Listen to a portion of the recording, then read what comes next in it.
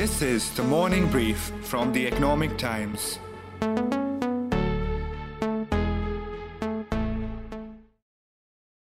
Is he a young trailblazing banker turned corporate suit turned fintech entrepreneur who wears his take no prisoners persona on his sleeves? मैं बोलता कम हूं। मेरे को ये लगता है कि आपकी वर्ड्स की अहमियत है। लोगों से बातों में जीतने में मेरे को कोई शौक नहीं है। मेरे को असली में जीतना आता है। Or an opinionated unicorn who doesn't shy away from taking potshot at peers? The challenge with Paytm IPO became that in even private circles, right, there was a lot of talk that there is not enough demand at the level at which the company wants to price the IPO. Is he an investor who is less of an angel and more of a motor mouth?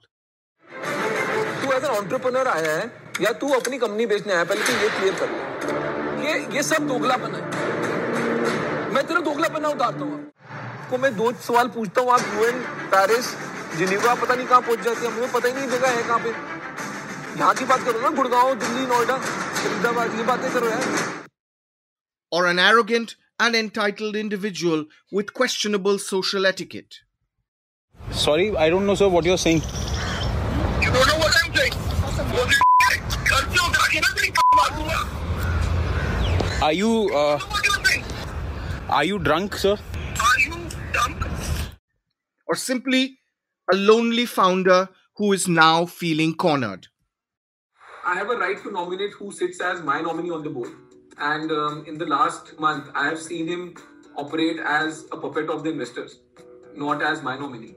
And therefore, he doesn't enjoy my confidence. If you operate in a manner and side with the investors, when I need you the most, then you don't enjoy my degrees of confidence. You don't have a spine. And why should the puppet of investor be my nominee on the board? Will the real Ashneer Grover stand up, please? As more and more skeletons tumble out of Bharat Pay's closet and allegations of fraud, related party transactions involving Grover and his family members fly thick and fast in this open season, it becomes even more pertinent for us to know who really is Mr. Grover and why is the once poster boy of fintech so angry. मैं बोलता कम हूँ। तू as an entrepreneur आया है या तू अपनी company बेचने आया, पहले तो ये क्लियर कर ले। I have a right to nominate who sits as my nominee on the board. You don't know what I'm saying?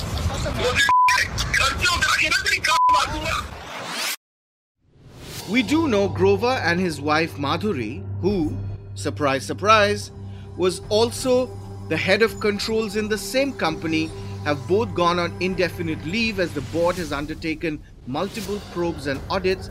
The lines are clearly drawn. It's Grover versus everyone. And by that, I mean his venture capital investors, his board, who seems to have had enough of him and now wants him out.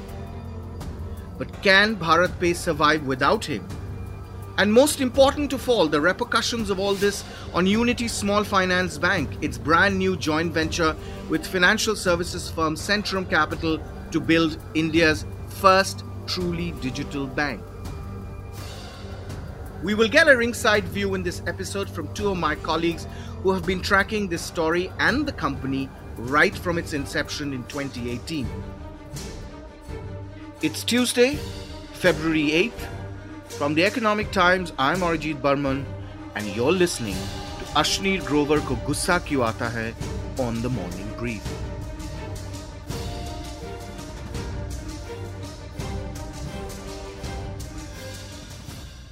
Anyone tracking the fintech space in India will tell you Grover has always been a lightning rod, combative, pushy, and aggressive. There is a heightened scrutiny now on the person's behavior and on a founder's behavior and the impact that that can potentially have not just within the company but externally. That's Tarush Bhalla, my colleague from Bangalore and our resident fintech expert. I mean, Digvijay and me wrote a few weeks back on just the toxicity of just the culture that kind of undertakes and also his dealings with people. But, for reporters like Digvijay and me, who've been covering BharatPe for years now and right from its inception, it's very clear that there have been multiple examples of him, undertaking different efforts to not just kind of kill competition, but also do it in a way which is not very tasteful. Like, I mean, if I have to kind of give you some incidents, there has been, an open fight between BharatPe and PhonePe. So there was a time, I think, around, I think 2 years back in 2020, when BharatPe did resort to, predatory marketing, where they put up these flyers saying that, Paytm is a Chinese company or PhonePe is an American company and they're all anti-national and BharatPe is an Indian company. So I think there have been incidents in the past where the aggression is something that you can see.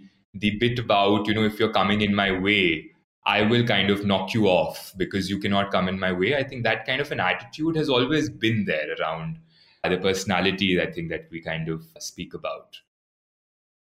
This aggression and hunger for growth, said insiders and ex employees I spoke to anonymously, had made the organizational culture toxic for many months now and its foundations shaky.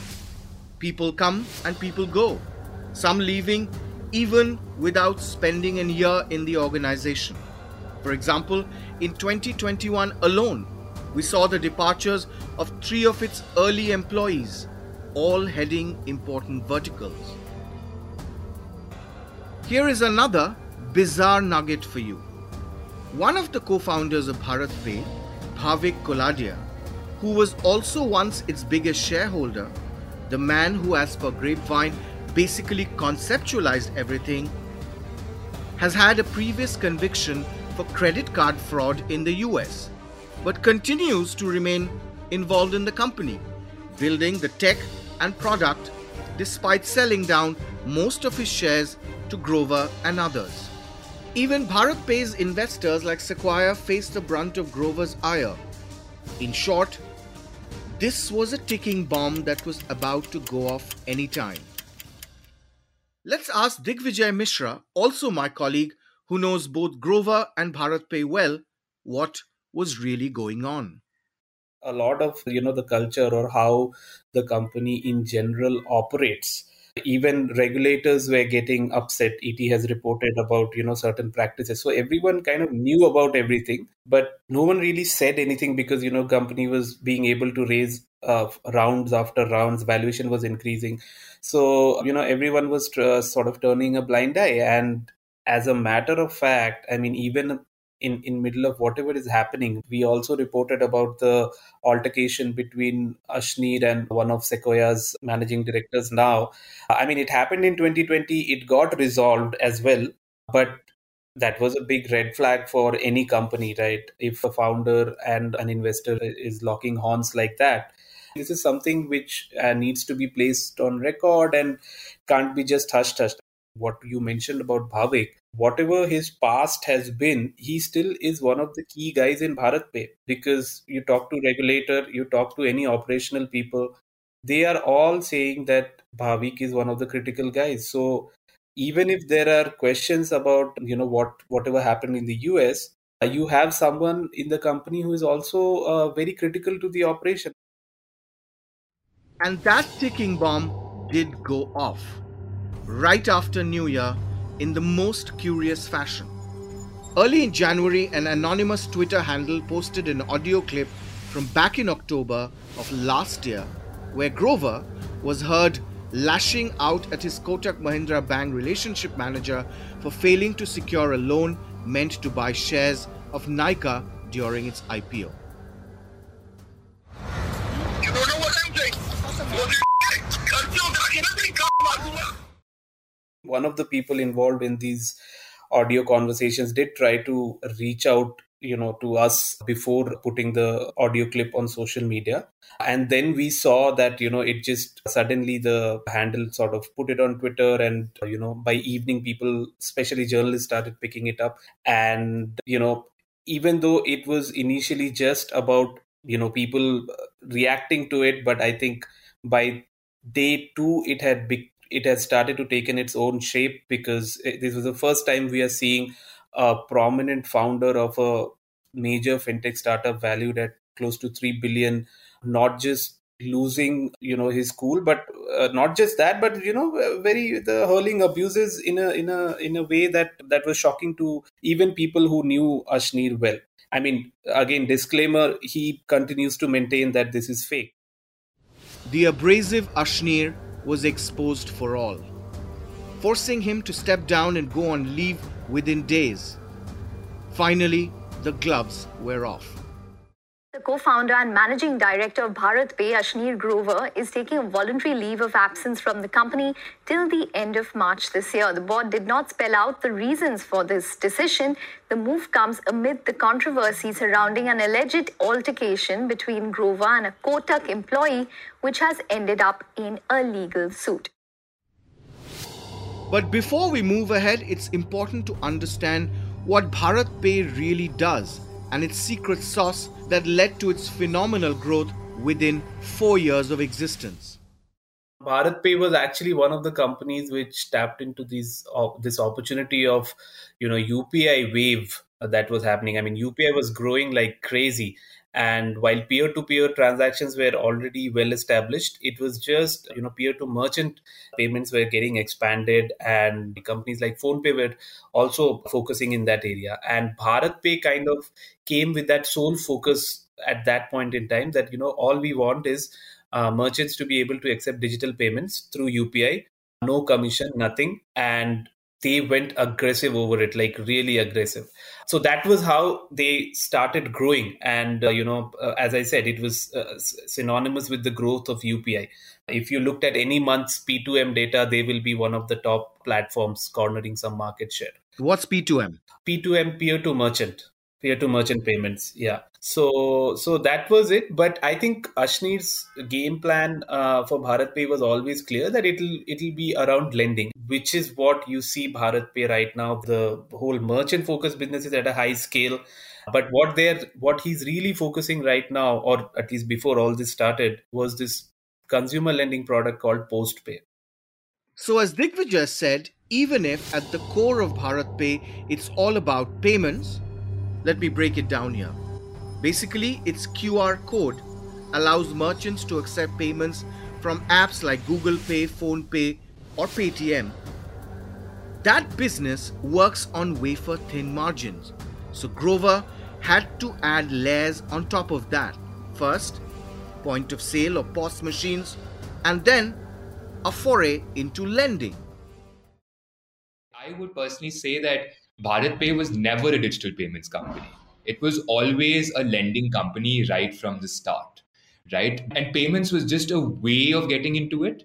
And we've seen that, this is classic fintech models of the past, where payments is something where today every big fintech that you know about of the 2011 and the 12s of the world has entered the ecosystem through payments and then added like financial services on top of it. They were very sharp to say that we need to make money off the corpus that's flowing through our books. And I think in some ways they were very kind of strong to do that.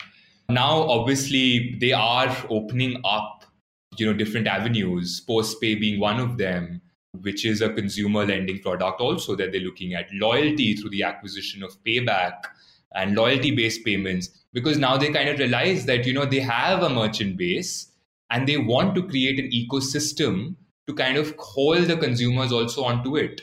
And they were making money out of it, right? And that's the best part about it. Yeah. Because digital payments is a sum-zero game, and that's been becoming even more clearer with the years. But here's a company which is making money out of it, right? And now, there is a brief part of their history in the late 2020s and the early 2021s where they were going into the market and very aggressively raising debt, because they knew that lending is the end game that they want to kind of, be in, and create this juxtaposition of lending and payments, right? I lend to you because you are operating as a payment operator on my network. And that's the flywheel that they continue to kind of work on and present. POS for them, again, was a very strong monetizable feature of renting and multiple other things that you can do with POS. So they were constantly thinking of not setting up this infrastructure for a later monetizable date, but how to immediately monetize what they're deploying into the markets. So I think that was somewhere where they kind of had an edge. BharatPe has grown its user base to 15 million merchants, 3.5 million of whom are considered active users, versus, say, PhonePe, that claims to have an offline merchant coverage of 25 million stores, but over a much longer period. BharatPe also processes $16 billion worth of transactions annually, and on the back of that, has disbursed close to 3,000 crore rupees in loans. But here's the catch. The merchant had to keep the money locked up with BharatPe for 15 days, unlike most payment processors who settle the merchant on the same day or within 24 hours. This was because BharatPe was looking to use that pool of money to lend to others through its P2P or buy now pay later product. But for the merchants, this meant cash flow was getting locked up. Until you already have a corpus in play where you can kind of give these commitments of giving back the merchants at their due date of what their earnings have been. I mean, it can be a very difficult business. Like P2P, as we know, is a very, very difficult business where it continues to exist, right? We've seen it fraught with regulatory risks. We've seen it, the RBI not being comfortable with this, absolutely. So it is now veering into models where it would have to burn a lot of money. By interlinking payments, lending, and P2P, BharatPe's business model was fraught with risks. Why? If merchants simply switched off the QR codes or POS devices, the lending business suffered.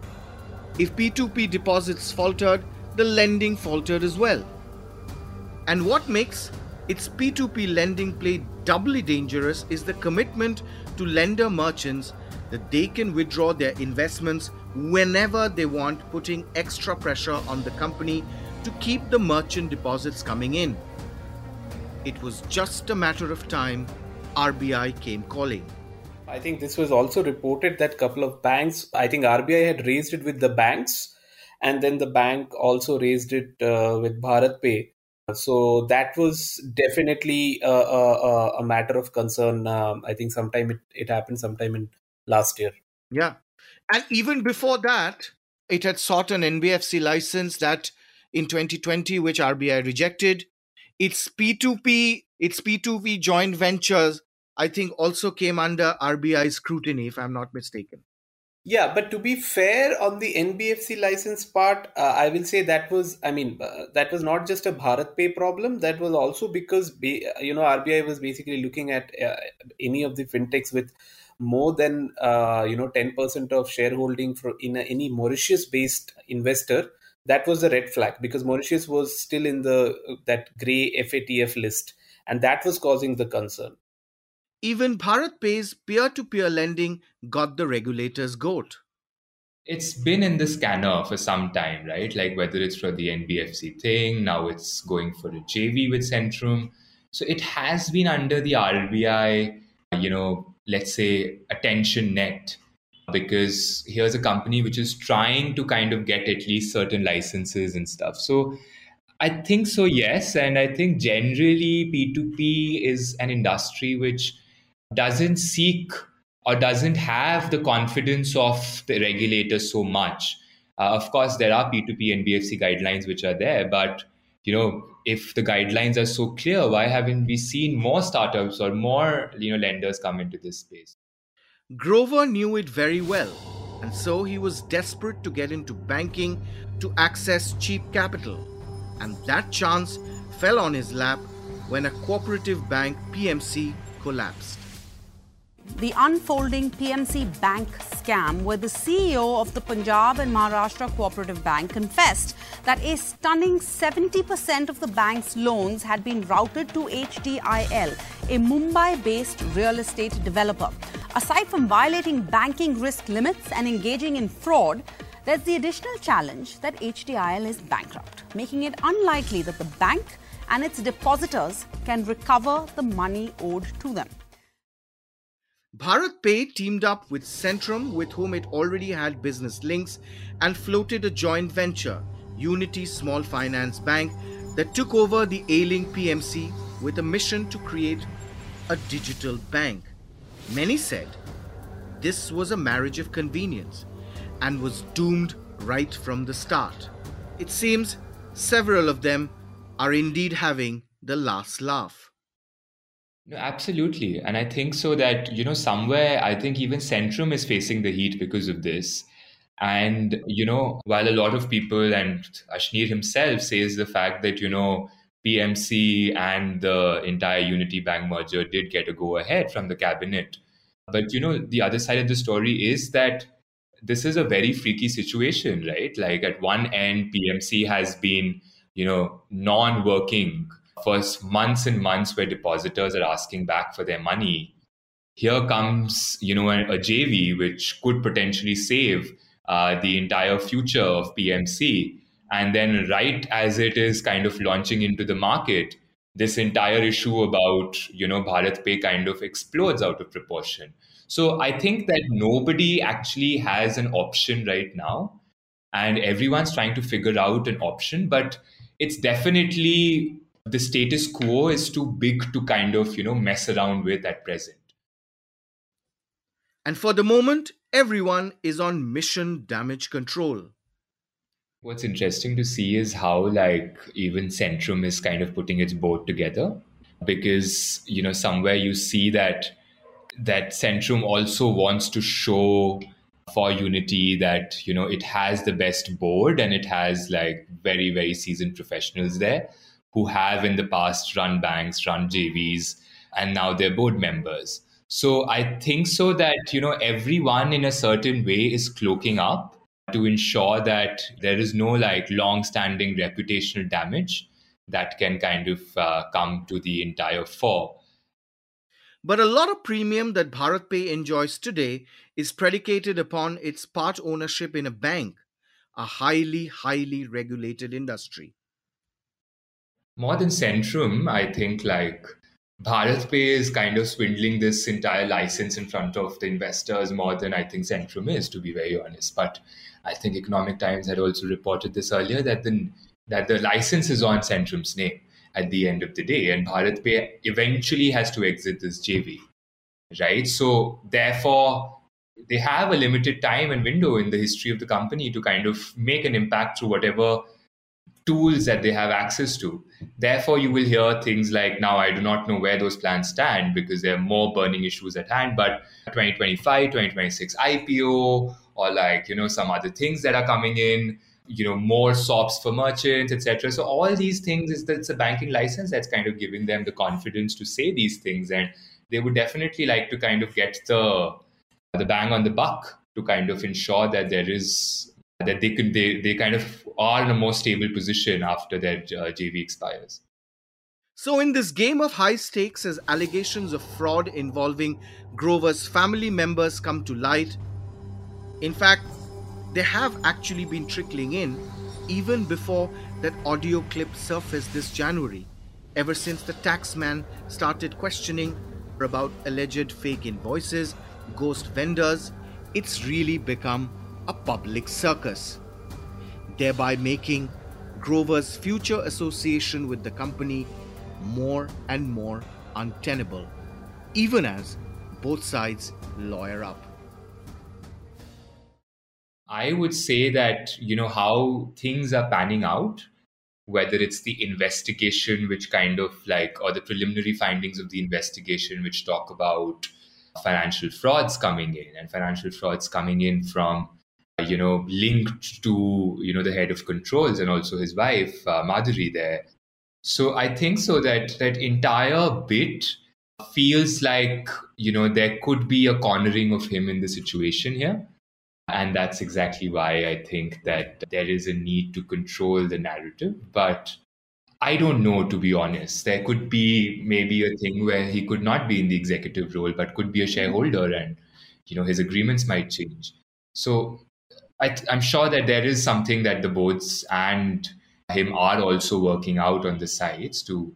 While the situation, at least what it looks like, is that it's not so amiable. Correct. It also clearly shows that Ashneer is on his own right now in this whole battle. So it is very important for him to come out and start talking about how he thinks, about how he's seeing things from his perspective, because as is evident from his letter to seeking removal of Suhail Samir CEO, it's also very clear that things aren't that great with the board members.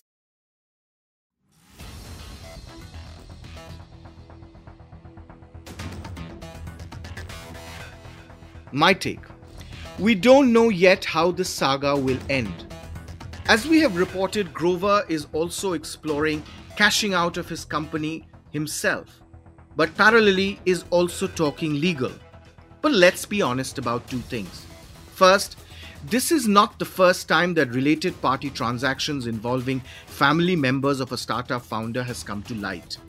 Similar allegations have plagued Ola, Food Panda, Flipkart before it was sold to Walmart, and many, many others.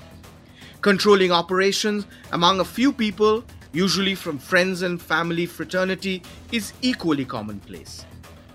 Byju's, a classic example, one would say. But this is where the board and the venture capitalists needs to be held more accountable. Why were they not forceful enough to install processes and systems or professionalize the management?